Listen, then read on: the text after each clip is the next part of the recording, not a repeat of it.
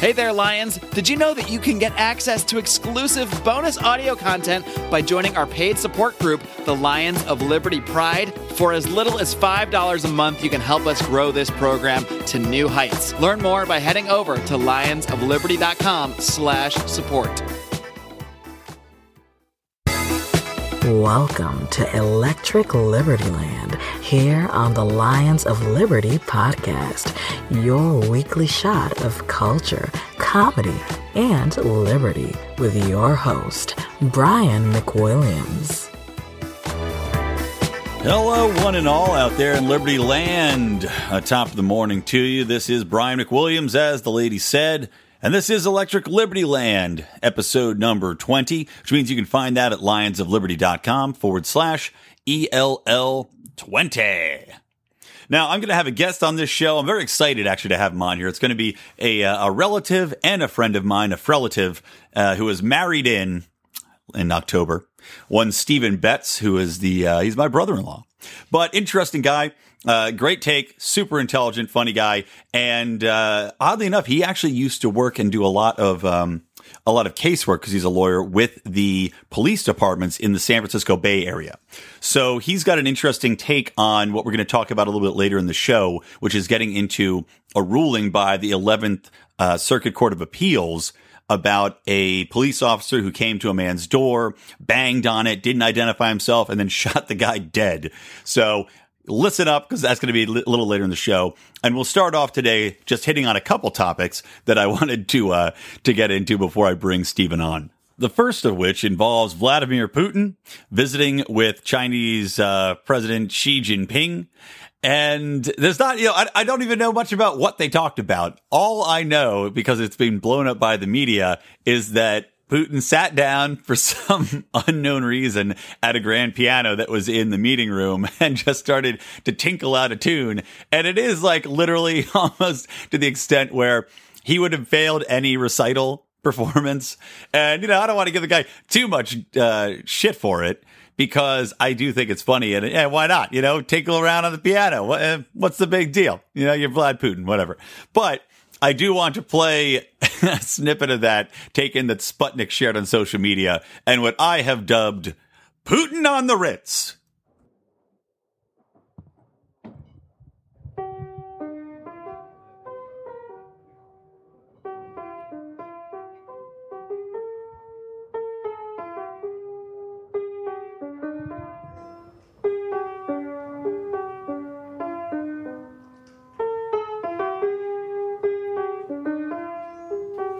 You're so talented, my Vladimir. I am bursting at the seams with pride. I don't know if that was half Arnold Schwarzenegger and half Russian accent. I need to practice these accents beforehand.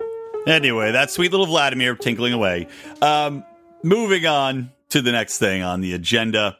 So here in California, Governor Brown is mulling over the idea that's been put forth by all of these feminists and all of these social justice warriors and all these other people, that $50 million of our budget, of my tax money, should be going to fund Planned Parenthood.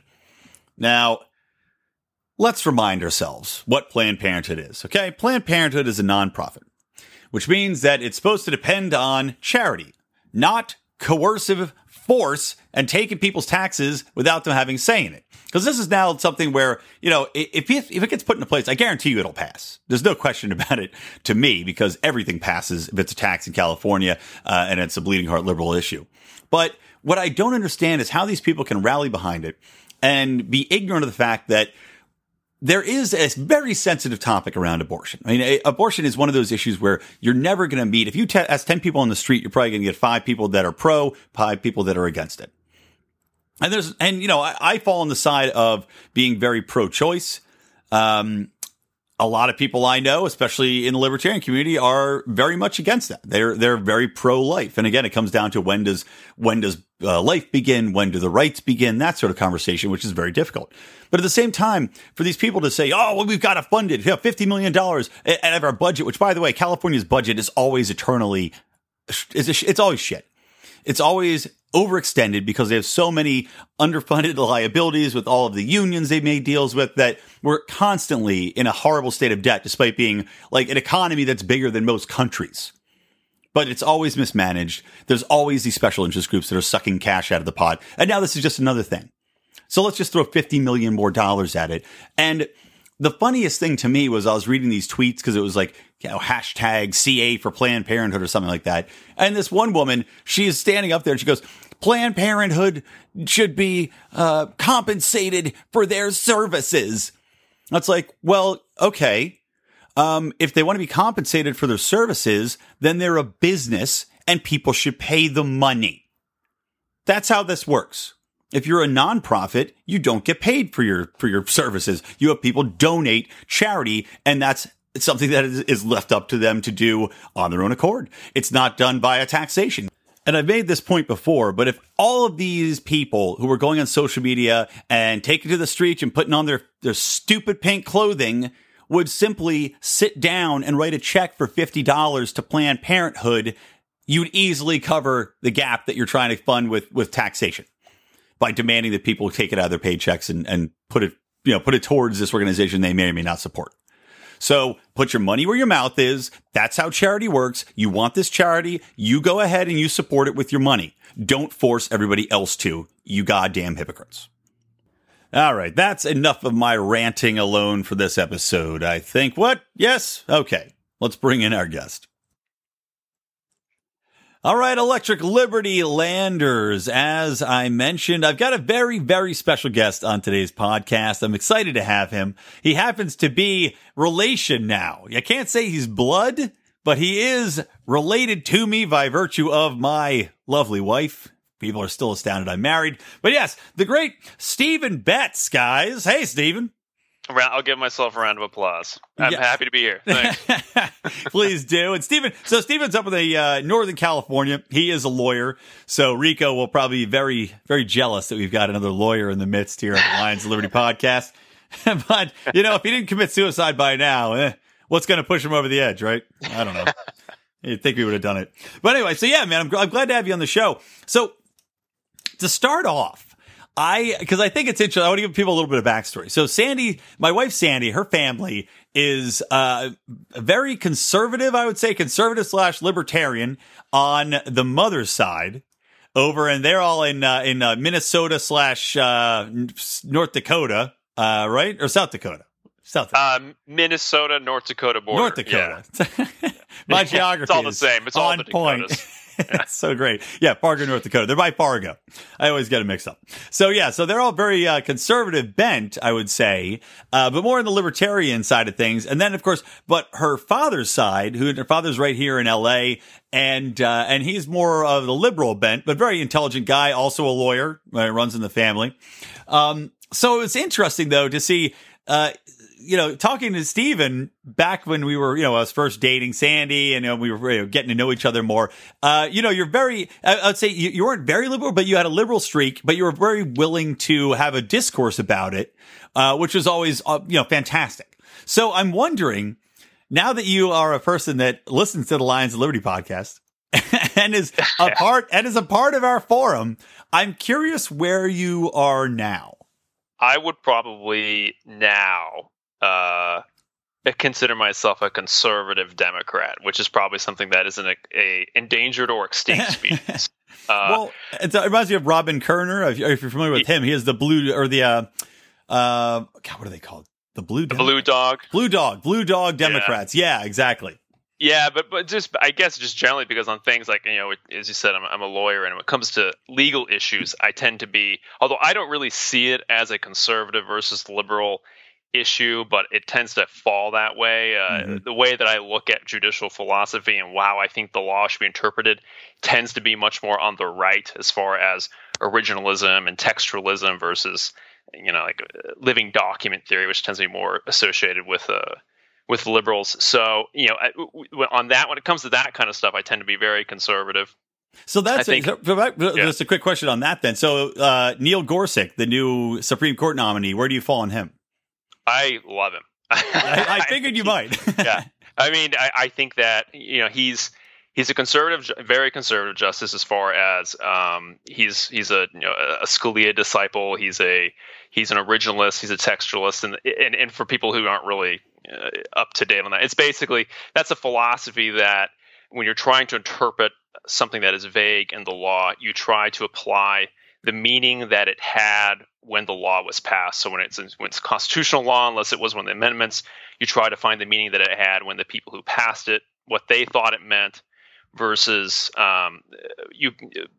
more liberal thinkers tend to try to, they call it legal pragmatism, where you try to think, well, you can't always have the same stodgy old meanings. You try to apply new meanings to it. But I think that when it comes to law, that can be a slippery slope in the sense that it's great when that falls on the side that when the result is something you like, it's right, wonderful. yeah. But when it's not what you want. And I think that when you might not always agree with the original intent is of a law or trying to interpret something, but at least everybody's playing the same game when you approach it that way. And so I'm a big fan of Gorsuch because of that, and I think he's a good jurist. So I think it's probably, I know we'll probably talk about Trump a little bit later on. Mm-hmm. I think that is probably the only good thing that Trump has been able to do in his presidency so far. So yeah. I mean, Gorsuch, I agree. I'm a big fan of Gorsuch. I like originalists because it always bugs me when people say, well, we should re-examine the Constitution, make it this living document, and say, well, those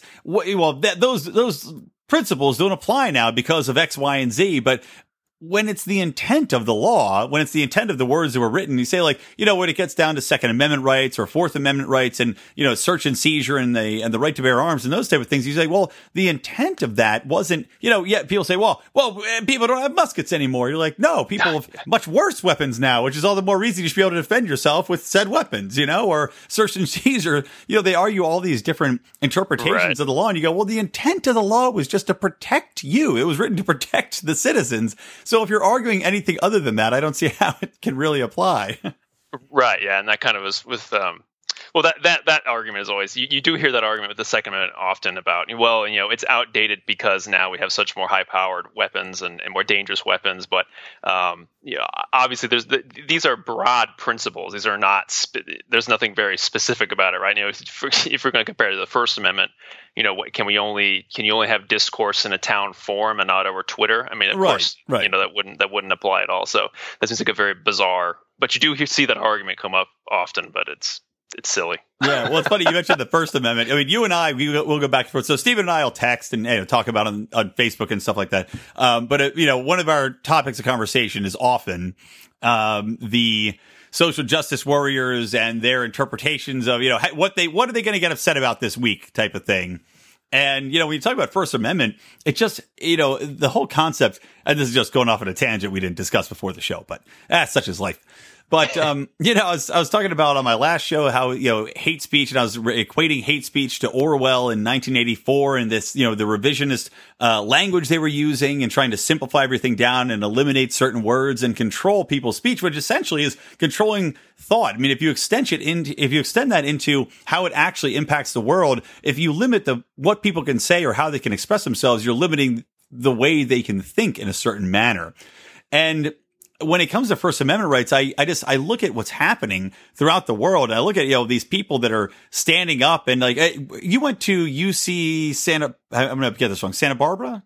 I went to Santa Cruz. I went to the hippie school. Hippies, yeah, there you go. So, yeah, exactly. I knew it was one of the UCS somethings. So, yeah, you went to UC Santa Cruz. And, you haven't had it happen there as it happened in Berkeley. But, I mean, where do you fall in this, seeing this happen, seeing these schools, like Berkeley was this bastion of free speech, like they were known for the free speech movement. And then you see them standing up and rioting and beating people and going against anybody on the campus that doesn't have these liberal values. I mean, what do you think of this? What's happening today? I think it's, I think what's really strange about this is even, mentioning where, Santa Cruz, when I went there, obviously that's a very, very progressive school. I mean, I don't think there are 5 Republicans in the entire campus. And, but I don't, and when I went there, I'm 32 years old. When I went there, it was during the height of the Iraq War, and that was a big issue on campus. And I think all the campus activism was focused on that issue. But I don't recall there ever being stuff like you see today about shutting people down. And I remember Victor Davis Hanson. He's a writer for National Review. He's an extremely conservative historian. He came and gave a speech, I remember, at like one of our big lecture halls, and I remember going to it and watching it, and it was nothing. There was no protests. There was no outrage about it. It was just, as kind of what I suggest for people now. If someone's speaking and you don't really care for it, just ignore him. And they're probably, if they're a marginalized and reactionary belief, like some of these knuckleheads have, who are trying to go to response, people will just ignore them, and I think it'll just move on, and nobody will care. But when you give them people call it deplatforming, right? They want to try to take away you have a right to speak, but I have a right to kind of obstruct it if I want.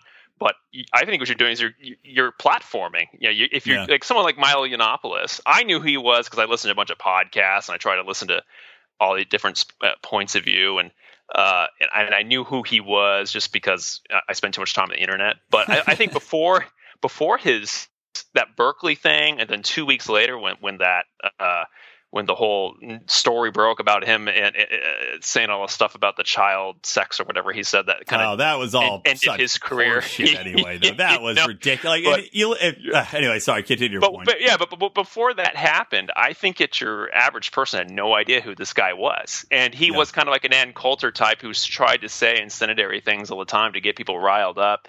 And until the Berkeley thing, he was certainly not a household name. I think internet dorks knew who he was. But other than that, I don't really think he was that big of a deal. Yeah, I agree. I mean, he definitely wasn't that. He wasn't as well known before the Berkeley thing. But I mean, to your point, though, or to your point, I guess. But as you mentioned, but it did, this whole child molesting thing, which just to clarify that, if people don't know, so like I said, I said that was total bullshit. And the reason I say that is because knowing a lot of, and I'm sure, as you probably know, you live in San Francisco. So I'm sure you know a lot of gay people. You're friends with a lot of gay people. I have a ton of gay family, a ton of gay friends. So what Milo was saying essentially was that people in the gay community, like there is a relationship that exists, and it is very true to life, wherein younger men might be ostracized from their friends, or they might be scared to talk about their sexuality because of social pressures or different pressures that exist in the world, and they'll be coming out as young gay men, and they will be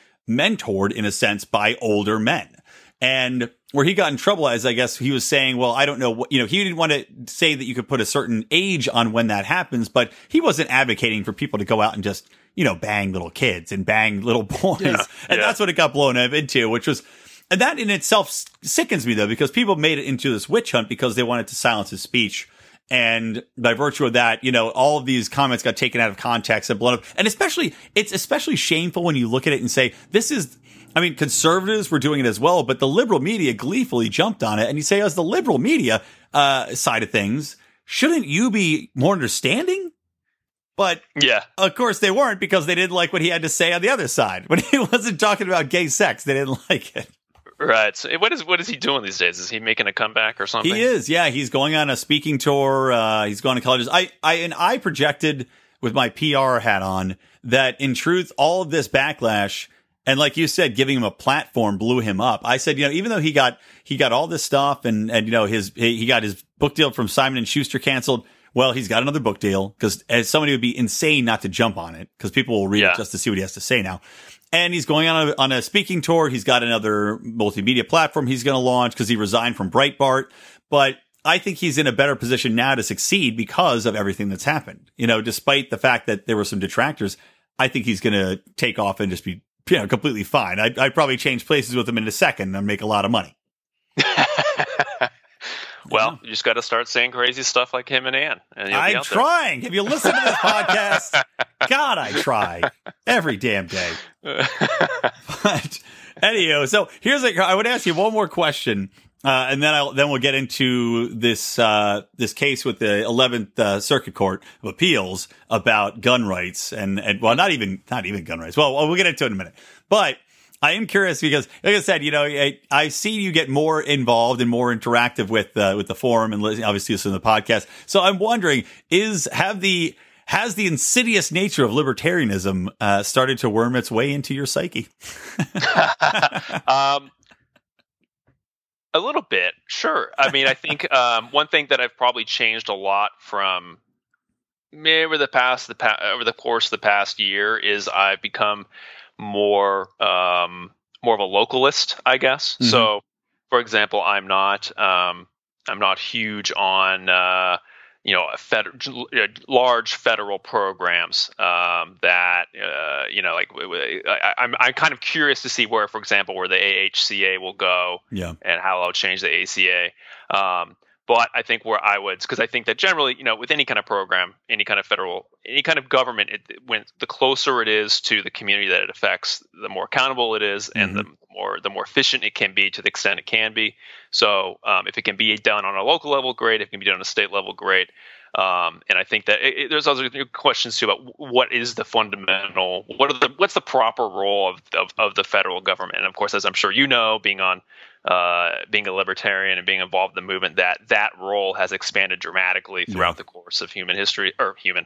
American history for sure. Yeah. Yeah, that was a little broad, but yeah, American history. So, so for example, like I'm kind of watching this healthcare thing unfold and see where that goes, and I'm not too hysterical about it, I think. But in contrast, though, I think California is trying to pass a broad healthcare act on the state level, and I'm more optimistic to just see where that goes and see if it works out. And if it's a disaster, then we can change it. But I think on the state level, at least, if something's a disaster, it's probably easier to change than when something becomes a federal law. You can't fix it. I mean, we see that with Social Security. It's becoming this unfunded liability that because it's tied to your paycheck, we can't change it. Right. Yeah. No. So it's just becoming this. Exactly right. No, you're making a great point. And I'm I'm praying that the California universal health care bill that they're trying to push through does not pass, of course, but it is true. You can do a lot more to change it. You can bring it back and rein it in and say, this is terrible. Now, granted, knowing California, whatever passes is not going to be repealed. That I can guarantee. But, I mean, it's like, just like you said, once something on basically anything that the government does, it's so hard to get it back. Like, I mean, you look at things like the Patriot Act, which we would all think by this point, we would have seen how dangerous that was and how much, like during Obama's administration, you had all this spying with the NSA and all this crazy overreach into our personal lives, violating so many of the statutes of the Constitution. And yet it's still out there. Like the Patriot Act, quote unquote, died and something exactly the same replaced it, because once it's out there, and trying to get that back is nigh on impossible. So one more reason to say, like, try to do things as locally as possible, because I mean, trying to change anything on the federal level is just, it takes years. I mean, look at it. The GOP controls, they control the House and the Senate right now, and they got goofball Trump in office, and they still can't get rid of Obamacare. Like the AHCA that's going to pass, to me, is doing almost nothing. Like, I mean, it's making it worse if you arguably, because they're rolling back the mandatory signups. So what's going to pay for all the people that were causing the price increase to go up in the first place? Right. Yeah. Well, and I think the some of the it's funny seeing the one things that I thought that they're approaching that I think are good in that bill are actually the thing that's probably gotten the most hysterical and nonsensical response would be the rolling back on the pre-existing condition mandate and the required benefits mandates for the what must be covered under the on the exchanges, because that of course is something that this healthcare is something that there are always winners and there are always losers, because it's a finite, scarce resource. So you can't just legislate away the cost of it and just magically there'll be more of it. So obviously when it comes to the pre-existing condition issue and what's required to be within any healthcare bill, it's either if this cost is going to either rise for the people who have the pre-existing conditions, the people who need healthcare most, and then you're going to have to spread it across everybody else, or you're going to try to put those costs on the people who actually need it the most. So really the question is, what do you think is the most fair thing to do? And we can't even talk about that. No, I know, exactly. It gets too emotional. People go, well, I just love, they immediately go to, so you just want to let people die then? You're like, well, I mean, I don't want them to die, but at the same time, I don't want my healthcare to go up by, 200% to keep them alive. Because you know what? I don't know that guy. It's not my problem. I mean, it sounds terrible to say, but... the Jimmy Kimmel thing. Did you see that? That kind of blew up last week. Oh, sad story about his son. But I mean, I was watching that and I thought, I call me naive, but I don't think that even if some parents had a child with a heart defect like that, I don't think that the hospital would ever just let it die. No, they don't. I think that they absolutely don't. You know, You're just in. I mean, look, you go into debt. And debt's horrible. Debt is definitely a killer of freedoms in a sense, because it limits what you can or can't do. But yeah, your child's not going to die. They can't. I mean, hospitals can't turn away people. If you ran in there with any sort of affliction, they can't turn you away. But you're going to have a large amount of debt. And what bugs me though is that people they seem to think that, okay, well, people can't afford healthcare, so we have to have the government provide it. But all that happens then is that healthcare costs continue to increase. I mean, I compare it to, like, if you look at anything else in the marketplace that you say, okay, what's government not involved in? And you look across the free market and everything's gotten cheaper. You know, cell phones cheaper, cars cheaper, TVs, like, maybe your car's gotten cheaper, but it's gotten infinitely better. Like, you can watch TV in your car now and it talks to you. But, it's all these advances where this car would have cost you $100,000 10 years ago. Now you get it for $15,000 and it's off the back of the Kia lot. And healthcare is the one thing which it's only gotten more expensive. The more government's gotten involved, the more expensive it's gotten. And the same thing if you look at education as well. Because you have all these programs that say the government's we're going to go and we're going to pay for your tuition for here and we're going to support it here. And all that the colleges do, just like all the healthcare companies do, they go, okay, well, the government's going to pay for all this and we're covered here, so we'll just charge more for it. I mean, education's a prime example of that. Every time it's actually quantifiable. You look at the amount of government backing that goes into all these educational programs and all these secondary schools and colleges, they raise the tuitions accordingly. Because why, you create more demand for a product, it's going to become more expensive. Right. More demand, and they know they have Big Daddy government backing them up, so they know that the loans aren't going to fall through. They've got the government paying for it. So it's just, it's all just insanity, man. It frustrates me because, and like your point earlier about the fact that once these things are in play, they're hard to roll back, is now people are to the point where nobody knows the world before the massive insurance companies were in play. So they can't think of a world where, you just go to a doctor and, you might have insurance, but you have insurance you have catastrophic insurance, or you have insurance through a fraternal organization or something like that covers you if something really bad happens. But for the most part, you don't have insurance that mandates you have all these different coverages. You go to the doctor and you pay for a service and it costs $150. Yeah, right. Yeah. Well, I think I was listening to, one of your colleagues, Mark Claire's podcast. Yeah, with the good doctor from last Monday. Yeah, right. And he made a good point about, like I said, I like how they're taking away the mandatory benefit packages. Right. So before he was able to buy in the individual market a catastrophic insurance plan, and if you're 25 years old and you don't have any chronic health problems, it's probably a great thing for you for as an individual consumer. But when you have to buy something that has all these requirements, it's like, if you drive a Pinto and you have to buy a Tesla's insurance, it's kind of exactly that's a problem. So. Exactly, and that's exactly what's happening. And from that same episode, and again, I'll link to this, guys, in the show notes, lionsofliberty.com/ELL20. But they also give an example. The woman on the show, and I'm blanking on her name right now because I'm a terrible person, but she's part of the surgery center where they do surgeries, non-insurance. You go in, you get your tonsils removed. It's $2,500. And if you did that through insurance, you're paying I had back surgery a year and a half ago. And now back surgery is not the same as tonsil surgery, but it was a pretty straightforward surgery. I had an excellent doctor. It took an hour and a half, something like that, in and out, just cut away some of the cartilage and sew me up. But it was, something like $15,000 or $20,000. And then my portion of that bill was still $5,000 or $6,000. And, you look at it, you say, okay, well, if you have these non-insurance options where they don't have to do all this other stuff, it's not involved in the system, you could probably do it much cheaper because it really was a fairly straightforward operation. So if she's doing this kind of thing, it's clear that the market can provide these services, and that the involvement of the government, the involvement of the insurance companies has not made things better. It's just complicated the issue and made things more expensive. All right. I don't know. Here's the thing.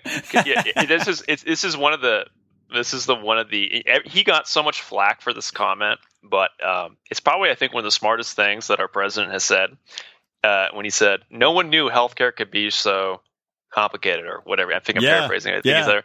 And that's just kind of the funny fiction about this. I love going online and watching people who I read the news every day. I try to educate myself on every subject that I ever talk about, but I know I'm not an expert on 90% of them, or what I would consider an expert on 90% of them. That's amazing. Social media, you think everybody's an expert. But yeah, then I read Twitter and I read Reddit and I read my friends on Facebook, and I'm like, man, all these people seem to really know a lot about healthcare, and I don't know what I'm talking about, Well, dude, it's like I went off on this, and I think you were commenting on it, maybe on this post on Facebook, but I just posted the simple thing about everybody was driving me insane because they're posting, this 24 million people just lost healthcare. And I was like, there you go. Yeah. Oh God. It's like, no, none of that's true. Like everybody is reposting it authoritatively. And I was like, you people have you didn't even read what you're talking about. No, you don't know anything you're talking about. You're just parroting this one phrase, and it's not even rooted in truth. It's like, listen to last episode if you want to know what I'm talking about. I'm not going to go into it here with Stephen and waste his time, but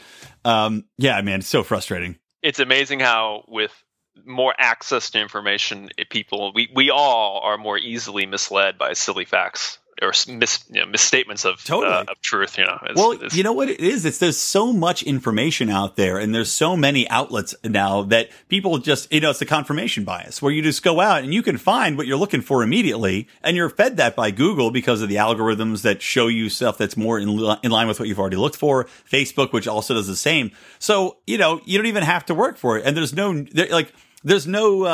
we used to have 4 news outlets back in the 1970s, and they told you the news, and they tried to do a good job of being fairly impartial.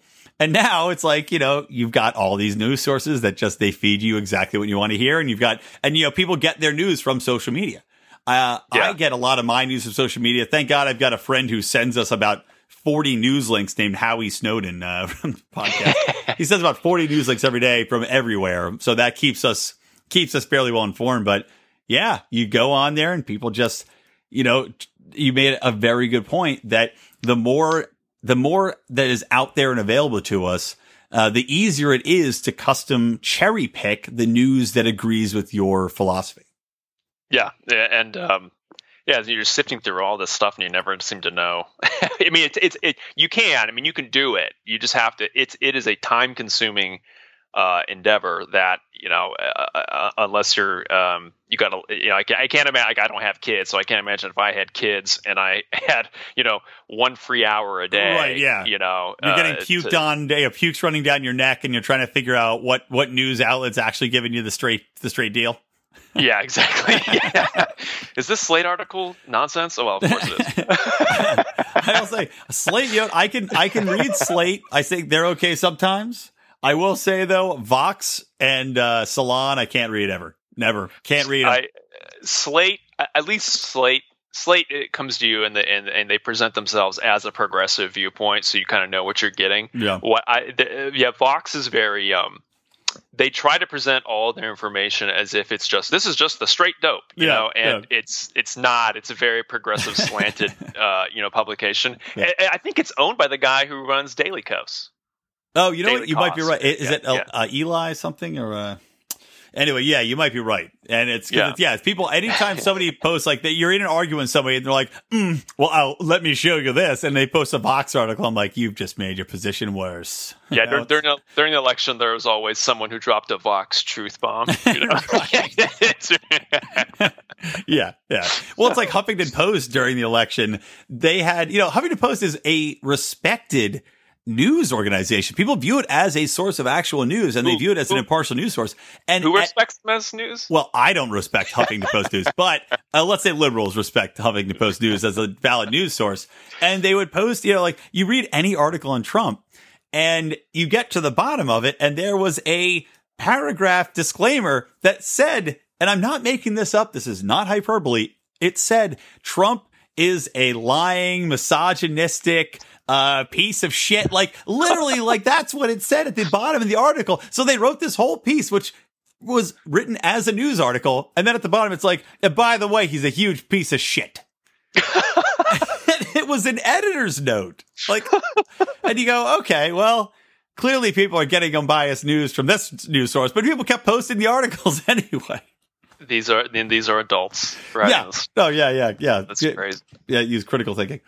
Okay, all right, enough. We've been shooting this shit for 30 minutes, so let's move on to the actual topics here. Okay, so let's talk about this Court of Appeals, the 11th Circuit Court of Appeals. And I'd send you this article because I wanted to get your take on it as a lawyer. Yeah. Because it actually fascinated and disgusted me. And essentially what happened in this case was that the 11th Circuit Court found that an officer, what happened in this case is that an officer came to somebody's house in the middle of the night, as they want to do with the drug war ongoing as it is. So at 1:30 in the morning, this guy who, hey, may or may not have been dealing drugs, but he's up playing video games with his girlfriend. Somebody's banging on the door. Bang, bang, bang, real hard.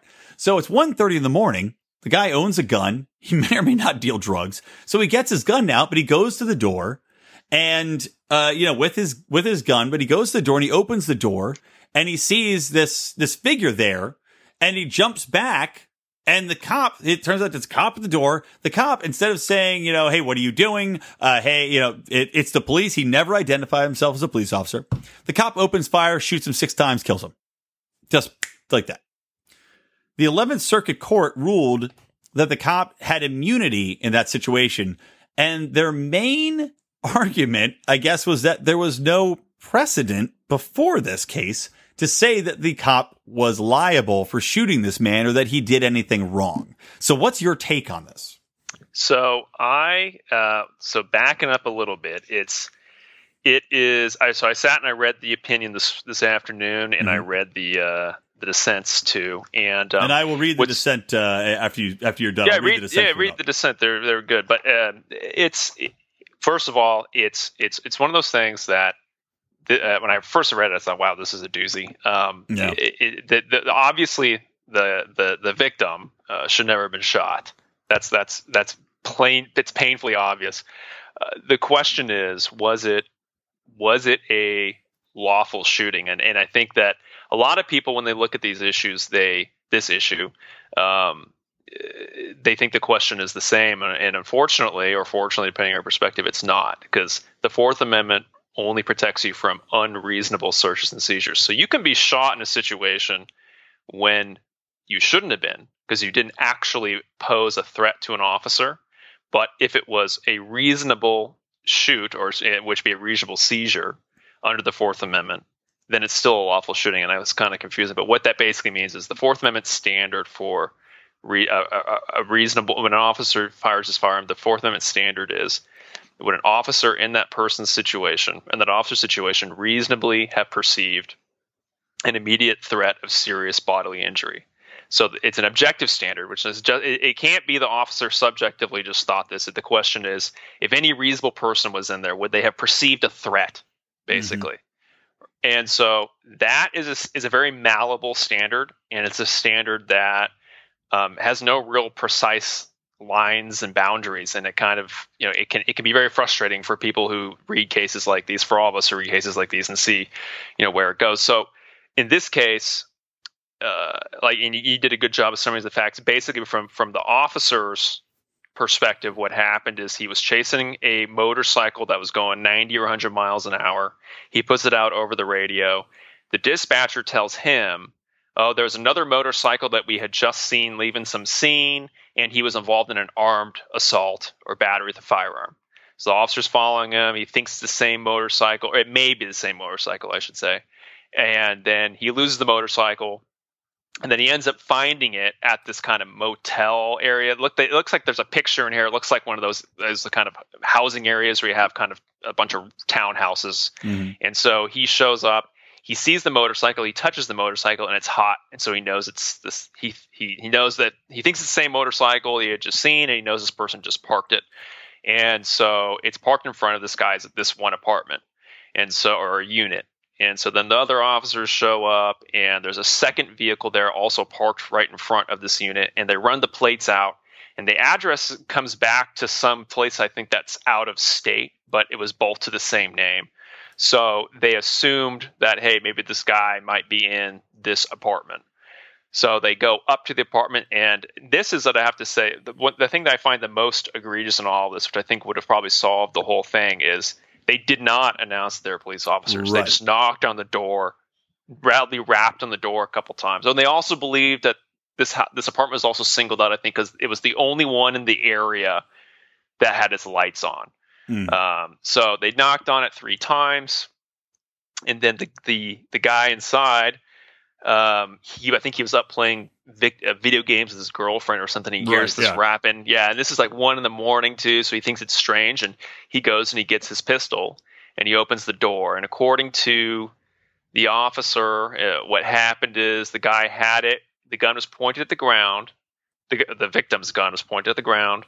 And he looked at the officer, and then he kind of pied back behind the door. Probably what he's doing is he saw the silhouette of the officer and didn't know what it was. Maybe saw someone with a gun, and so he backed away from it. Right. The So I'm sure the guy had his gun drawn. Otherwise, he wouldn't have reacted that way. They did have their guns drawn. The police did have their guns drawn. So he backs behind the door, and the officer says he sees the gun, sees the guy kind of backing behind the door. He mistakes it or believes that the guy's trying to get behind the door to get a position advantage on him. So he fires, like you said, like the 6 rounds, the guy, and kills the guy. So there's kind of 2 issues here that the court is addressing. One, and the first issue is really the kind of the root of it. It's the Fourth Amendment issue. Is this a reasonable shoot or not? And the majority said it was. And it was because the officer had reason to believe the person inside the house was armed, because they thought it'd be reasonable for him to think that the person associated with and for the record, I should say, the kid who was shot was not the guy with the motorcycle. He was off somewhere. They don't even talk about where he is. He obviously is somewhere around, but they don't talk about what happened with him. But this guy is totally unrelated to this. But the court basically said that because they pursued this motorcycle there, they had reason to believe that there was a suspect in that house with a pistol. That they approached it. They were allowed to, obviously contact the house, and that when they the officer saw the firearm in his hand and saw him move back, it was reasonable for him to think that that was an effort for him to try to, get behind and start engaging the officer. Whether factually, whether you agree with that or not, I think that's one of these things that people can talk about ad nauseum around whether it's reasonable for an officer to think that or not. I think this case was a 5-6. It was an 11-panel judge, so it was really only one close. dissent, right? I mean, the issue, and the dissenting judge hits on the issue that the thing that bothers me the most about it, and because I can understand the officer thinking, okay, I saw a gun. The guy jumped back and saying, "I thought I was in danger." I don't agree with it, but I can see somebody thinking that. But I will,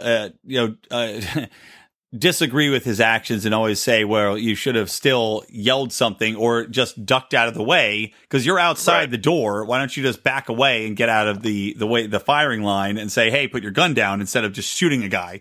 But the dissenting judge, here's what he said. He said, "We have never before held the police can, without justification, provoke a panic and then hide behind it by claiming that everything happened fast."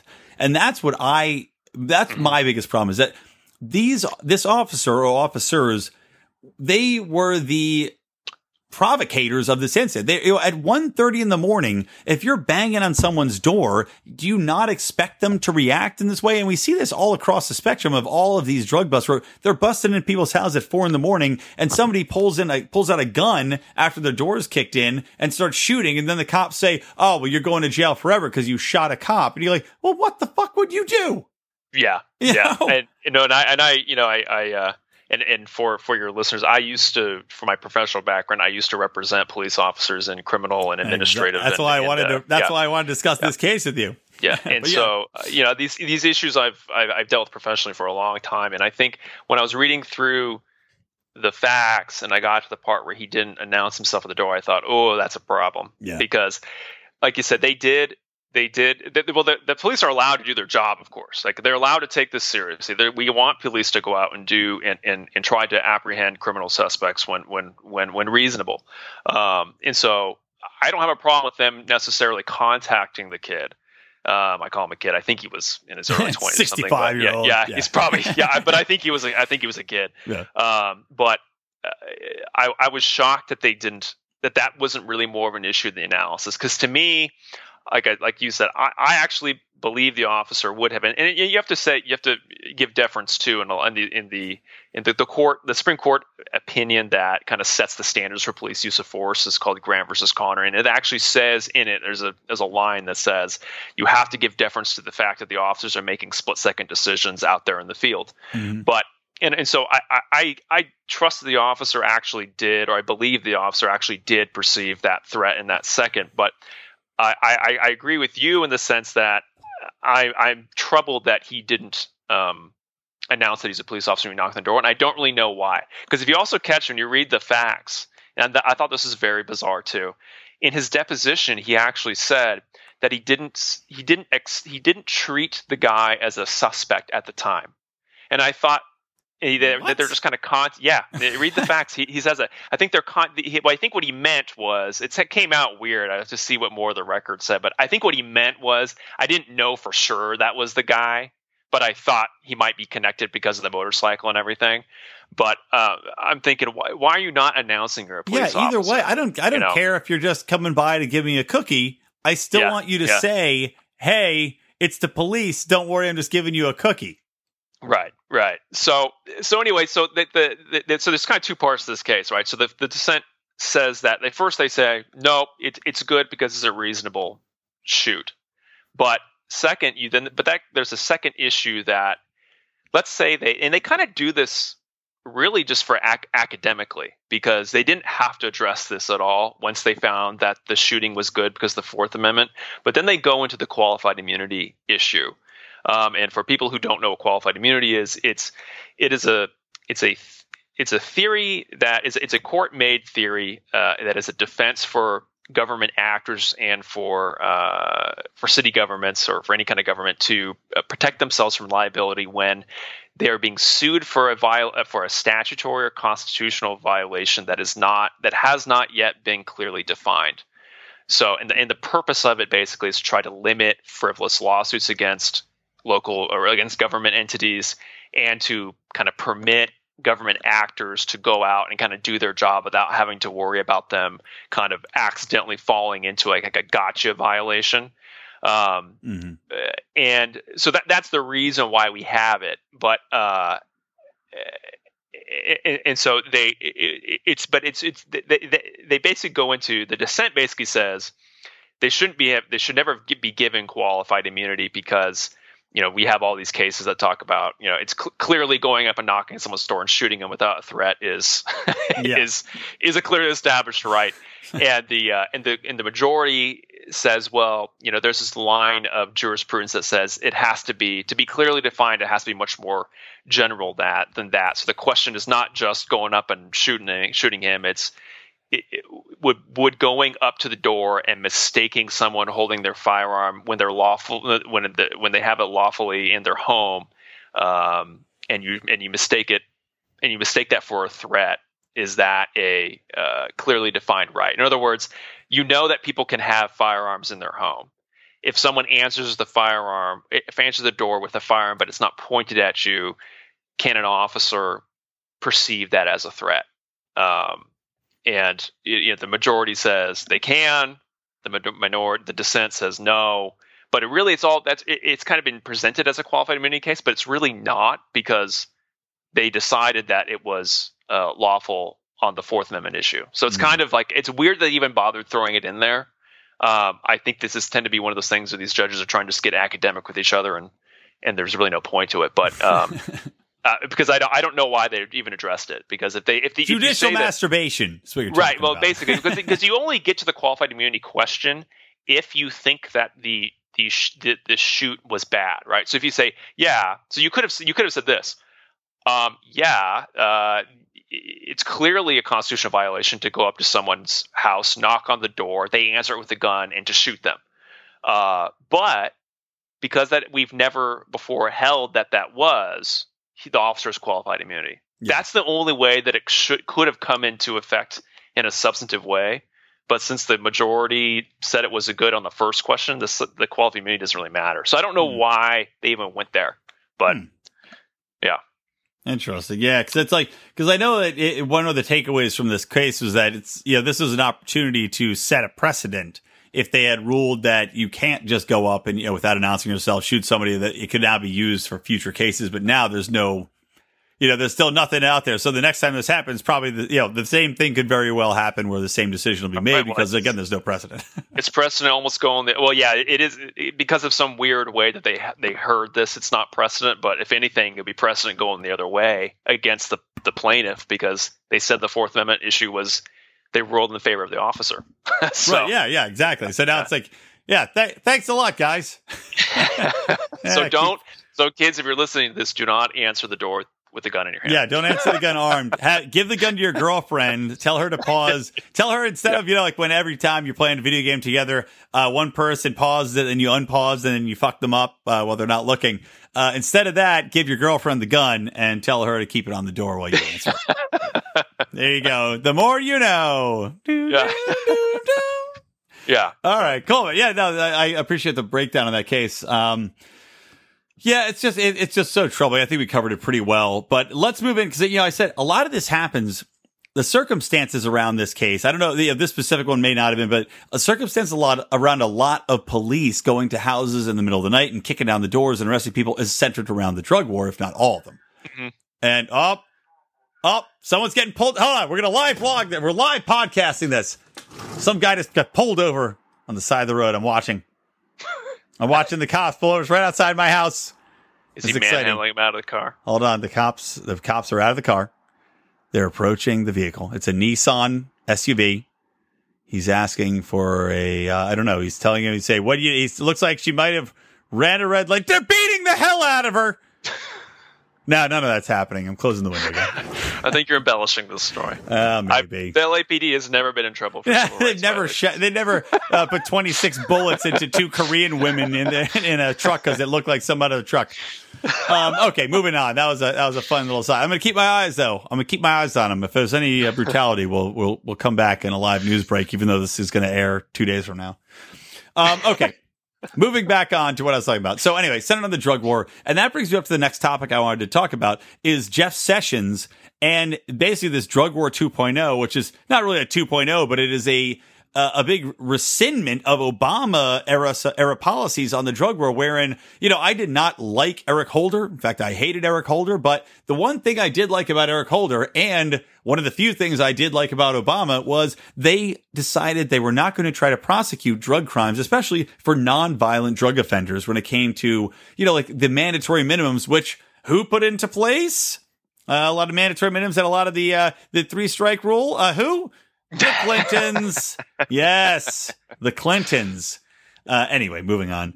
But Jeff Sessions seems to want to harken back to the Clinton time, and he wants to put in the most harsh penalties for people no matter if they're nonviolent drug offenders, no matter what, if this rinky-dink bullshit, he wants to really sick it to people when they are in court for drug offenses. So what do you think about that?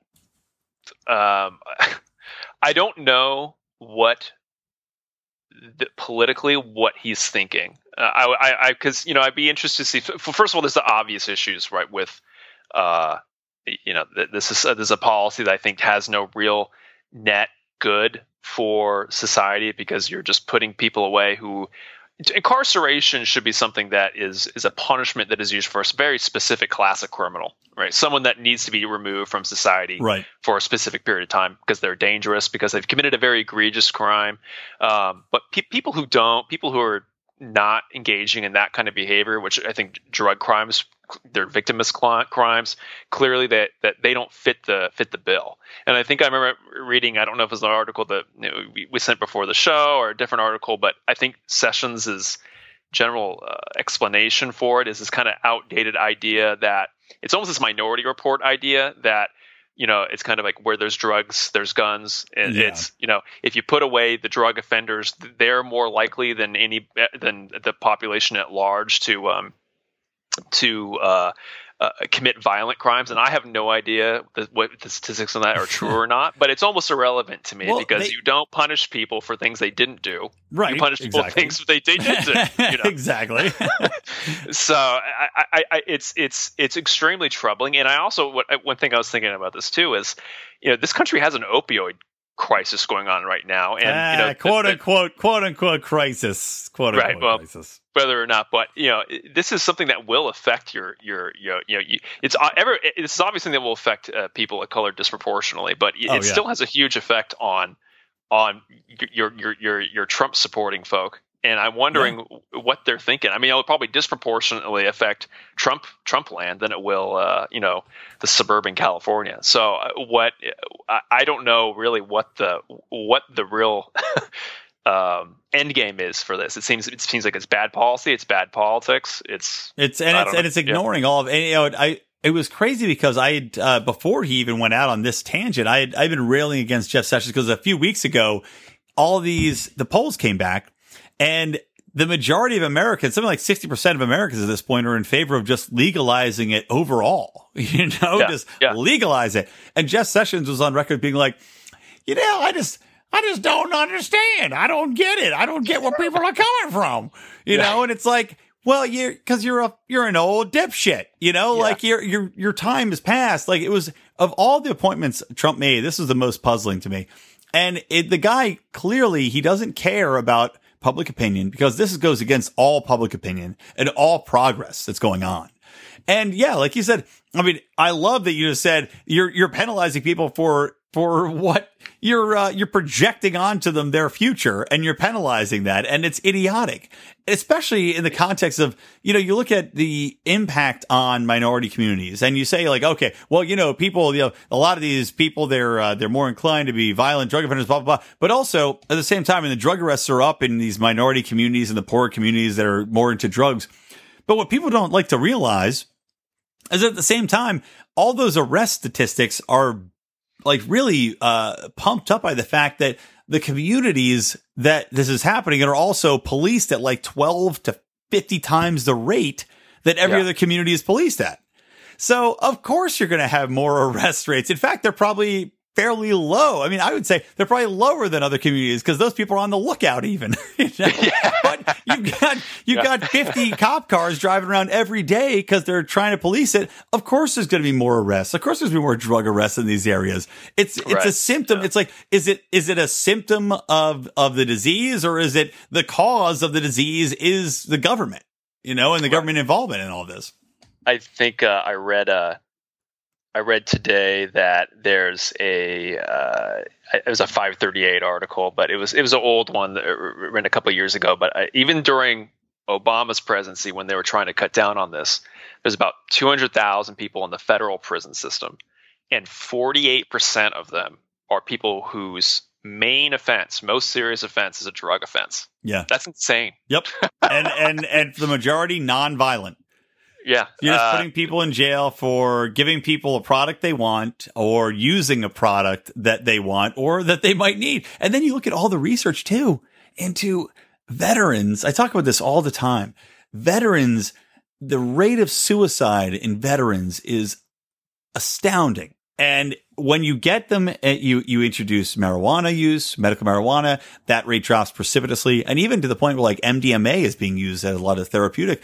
And you see these people that would be dead and they're alive because of this drug. But, instead of letting people that would, instead of stopping suicide rates and letting people enjoy it, let's incarcerate people at a world high rate instead.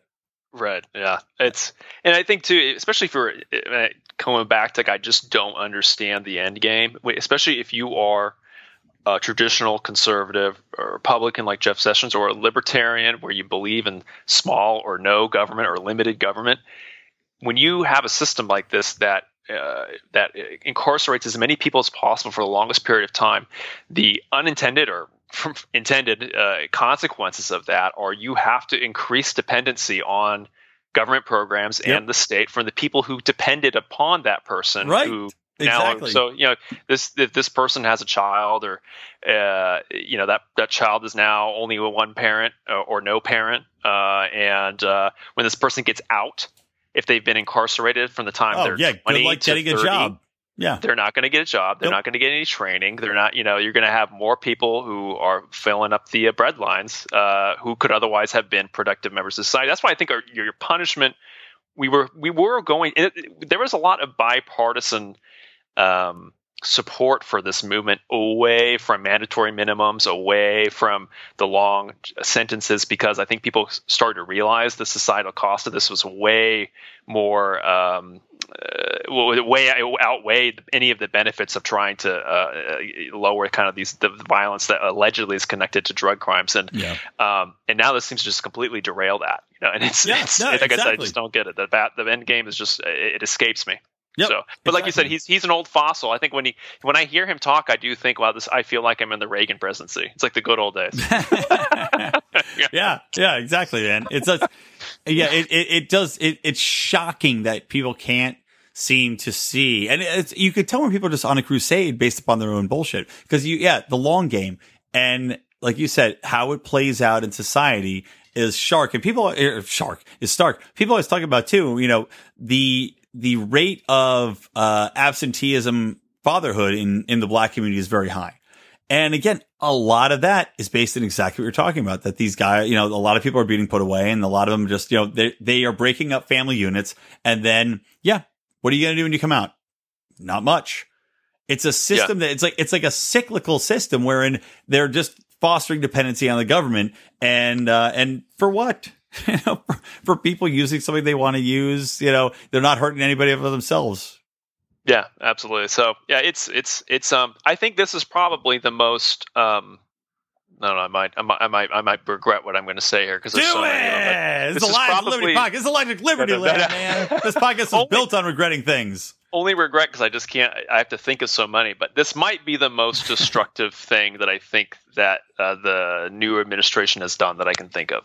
Well, I think it's interesting you say that, because I've had a lot of conversations with my libertarian brethren, and we all unanimously we did like a roundup show with our one of our Lions of Liberty libertarians at Living Rooms Drinking Liquor shows. But one of the topics at one point was what's the worst thing right now? Like, what's the biggest threat to liberty? And I think almost unanimously we said it's the war on drugs, because not only of the immediate impact on people's liberties, being thrown into a cage for using something that you want to, you put in your body to feel better. But not only that, but because of everything we've been talking about, that cascade effect throughout society and how it impacts everybody, from the first person to their family, to their business, all on down the line. And when you come out, just the impact that has on your ability to work and live and provide. I mean, it is unbelievable the impact it has on us. And you know what? It's all that son of a bitch Nixon's fault, because he started it. Yeah. Well, maybe you go to get a job and you fill out the thing that says, "Have you ever been convicted?" The little box that says, "Have you been convicted of a felony?" Yeah. I mean, if I'm an employer and I saw just that, I would think, okay, wait, well, what did he do? Did he? Right. But I don't think shoot somebody, or did he just ask that or not? Yeah. What was that? Can you legally ask that as an employer? What the felony was?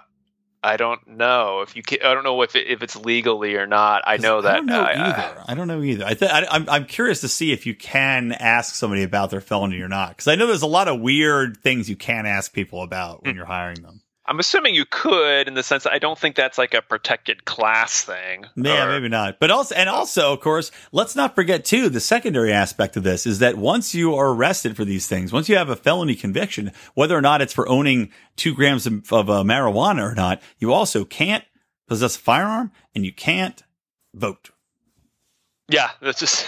Well, let's not forget that. So let's remember, how many people are in jail for felony drug crimes? Like half the prison population. They're now not eligible to vote either. So they ain't changing any drug laws. Yeah. No, it's like I said, I have nothing to say other than it's a pretty bad idea, Jeff. Yeah, we're almost at an hour now. This has been fun. I was just like rambling on. All right, let me think. All right, I'll leave it up to you. We'll talk about one of two things. because I don't want to go too past over an hour here. But do you want to talk about James Comey firing and the recent? I don't know if you heard about this, but now there's apparently Trump was threatening something about releasing tapes about recordings. Yeah. Or do you want to talk about Hillary Clinton's new Onward Together political action committee? I leave it up. I leave it in your hands. Let's talk about Comey. I think I have more to say about that than Hillary trying to be relevant still. I agree. Hillary, it would have been a short conversation, me just being like, why? Just go away. Go away, Grandma. You smell like pee. Nobody wants you around. I just hope that Chelsea doesn't get the torch. Jesus Christ. You know what, man? If she does, I don't know if you've been reading a lot of Chelsea Clinton stuff, but she is honestly like, look, Hillary Clinton, I really dislike her, but she's not stupid. Chelsea Clinton is dumb as a wet brick. Chelsea Clinton I read her Twitter every now and then because she just says the most vapid progressive stuff that she can think of that she probably read in a Slate article. Oh yeah, exactly. Repeats it, right? Exactly.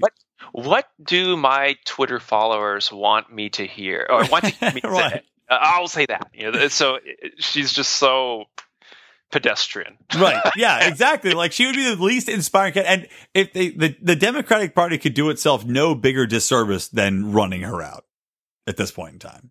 Yeah. And I think they probably will, because I think I part of the reason why I call myself a conservative Democrat now too, is because I think that, they're going towards the progressive / justice Democrat route. Yeah. Oh yeah. I think that's clearly the writing on the wall. That's the future. And, Hillary doesn't fit into that equation in any way. I don't know how she possibly can. No. I mean, when you're protecting your husband against all the women, standing up for him despite the fact that he's finger banged 17 women in the bathroom of the Oval Office. Right.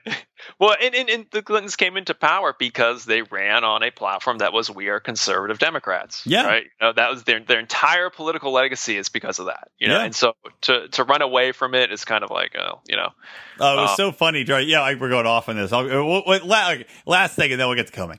I just thought it was so funny though during the election when talking to all these Democrats, especially like a lot of women that are really progressive that I know that are super Hillary Clinton supporters, and I bring up the fact that I'm like, well, what do you think about the fact that she was vehemently against gay marriage?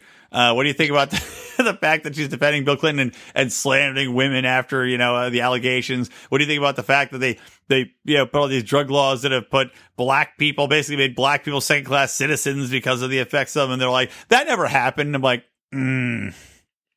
Oh, You're not a student of history. That's a true story, by the way. Yeah. Oh, yeah. I remember talking about the super predators comment hey, here's a great little when we go into Comey. Here's the great thing for our dear leader Donald Trump. He is the only American president to assume office while being in favor of gay marriage. I know, right? It's that, yes. And you see the marches. There were marches out there with all these people with gay pride. I can't even speak right now. Gay pride flags, and they're like, "Fuck Donald Trump," and I'm like, he's the only president in history that was pro gay marriage. Hillary Clinton's, by the way, not. She wasn't. She might say she's not. Like, it's like when you see these, that's a progressive thing though. It's like people get wrapped up in this overarching umbrella of thought, like this group think, and they can't think for themselves. Like all these people that I know that were gay, I'd see them anti-Trump shit, and I'm like, he's on your side, man. Like, I mean, come on. Barack Obama, when he took office, was not pro-gay marriage. That only happened because he smelled the way the wind was blowing. Trump's been pro-gay marriage for like 20 years. He smelled the way the wind was blowing, and Joe Biden accidentally outed him on. Wasn't that what? Didn't Joe Biden? It wasn't like Joe Biden made some comment like, "Yeah, we're in favor of gay marriage" before Obama had said it. And Obama was like, out. "What, Joe?" Yeah, and then Joe Obama was like, "Damn it, Joe." I hope that's true. I got to look that up now. Look that up. Yeah, I need to find out. Okay. So let's get to Comey. Okay. So just before anything, what do you think about Trump firing Comey? Or Comey? Is it Comey or Comey? I don't even know. I think it's Comey. That's how I say it in my head, so I hope that's right. Comey. Yeah. I would refer to Hanlon's razor, which is never attribute to evil which you can attribute to incompetence. And I think that applies really well here, because I think that, as soon as he was fired, before he was fired, I don't think anybody thought that he was a good FBI director because of how he mishandled the Clinton investigation, right? You should never, as an FBI director, you should have never in a million years said publicly that you're investigating a case before there's any allegations made. And then when he went to the Clinton, when he went and gave that speech or the testimony to Congress, I think he asserted that no charges will be filed, which is not really the FBI's purview. That's the DOJ's purview. Exactly. Yeah, exactly. He became prosecutor and chief investigator. I mean, he made some missteps that were, the bottom line is everybody didn't like this guy, thought he was incompetent. And if he's incompetent then, or not right for the job then, he was not right for the job last week. Yeah. But this hysteria comes out that, I can think that, but also think that he's doing this because he's getting too close to the Russia egg, I guess, which I find so bizarre because on the one hand, we don't know. There's no evidence. What is this there? There's no there still there. Nothing. There's no evidence there. If there was any evidence, do you not think someone would have leaked it by now? Something would have happened by now. This obsession the left has with this Russia connection. It boggles my mind, because you know what? Look, Trump's got so many other things that you could go after. Why are they? I guess because they feel like they could still possibly impeach him or say that the election was rigged. And I don't get it. I think they would have to have something so overwhelming to get a Republican House to impeach and a Republican Senate to convict him. It's just insane. But so there's no evidence that we're aware of yet. And like you said, yeah, if there was something with this White House, I think it would have been leaked by now. Oh yeah. People are screaming Watergate and Nixon, and again, even with that, I would think with Nixon was when Nixon had the Saturday Night Massacre. The thing about his tapes, and there was already evidence of misconduct that was out in the public. People knew the tapes existed. That was the point. And then he was trying to fire these guys to make sure it didn't come out. This is not like that, because there's no tapes that there are tapes apparently that he talked about, but there's no. He alleged, just to clarify that comment so people know if they're listening. So allegedly, Trump says there's tapes of conversations between him and Comey, which again, it's illegal to tape somebody without their permission, but when you're the president and he's the head of the FBI, I guess you figure everything's taped anyway. So whatever. Right. It's this. There's no evidence there for us to think that he was close to it.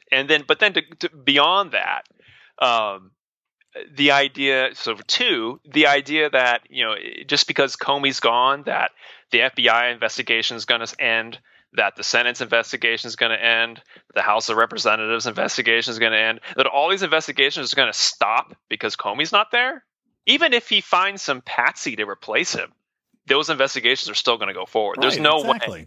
It's just going to stop. Well, I think the real fear on the left is that now that Comey is gone, arguably Comey protected Hillary Clinton is, I think, what they're worried about. And I think now they're worried that if somebody else takes over, they might say, well, maybe we should revisit this, because Comey also said, there's nothing in the emails that were found on Michael Wiener's computer that could indict Hillary as to any sort of violation of the I don't know what it's called, but whatever. She couldn't get in trouble. Is actually what he said. And I'm worried that I think the left is saying now that's why they're saying, this is insane. The Watergate is because they're worried that now Hillary Clinton might get thrown back onto the pyre and burned. Well, maybe. I tend to think that they're genuinely freaking out about Trump because that's just the MO of the day. But maybe the actual people in Washington think that. But they're calling authoritarian. They're like, authoritarianism. Yeah. Like, well, the president's always had the power to fire the FBI director. I don't know what you guys are talking about. Right. But I think it's very simple what happened here, because people were like, well, why now? What's the timing? Why didn't you do this before? Et cetera, et cetera. Nothing makes sense. And I think it's. To me, it's very simple. If you remember the letter that he sent out when he fired him, the first line or the second line in it was, "Thank you for telling me on 3 separate occasions that I am not under investigation, or I'm cleared," or whatever, however you phrase it. Right? He clearly wanted that statement out in public. Yeah. And we know that Trump's an egomaniac. We know that he has no experience in government. And we know that he's not, despite kind of being able to read the crowd, and obviously he won the election, so he knows enough about the power of persuasion and everything. Mm-hmm. But I still think politically he's an extreme novice because they make so many own goals. I mean, every chance they get, it seems like he's getting an own goal. Yeah. So I think you add those factors up, and then also there's these stories about how he had this dinner with Comey, and he wanted Comey to either publicly go out and say he wasn't under investigation, or to give him his loyalty, and Comey refused to do it. So I think if you add those things up, it's Trump was mad because Comey wouldn't come out and defend him in public, mm-hmm. and so Trump said, "This guy's got to go because no one crosses me," and I think it's that simple. And so then they ask, was it Rosenstein, the deputy DOJ? They're asking him to write up some memo to kind of justify it objectively, mm-hmm. on a basis that everyone agreed with anyway. And then that he kind of used that as cover to get rid of him. And then Rosenstein, when he kind of became the fall guy, got mad about it. And so then the truth came out. Yeah.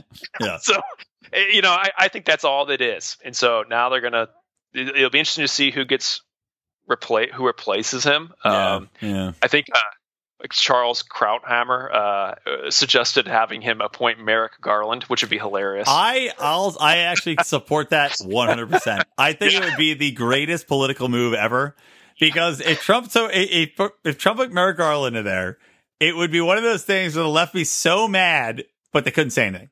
Oh, that'd be furious. Look, I have long consisted that Trump, he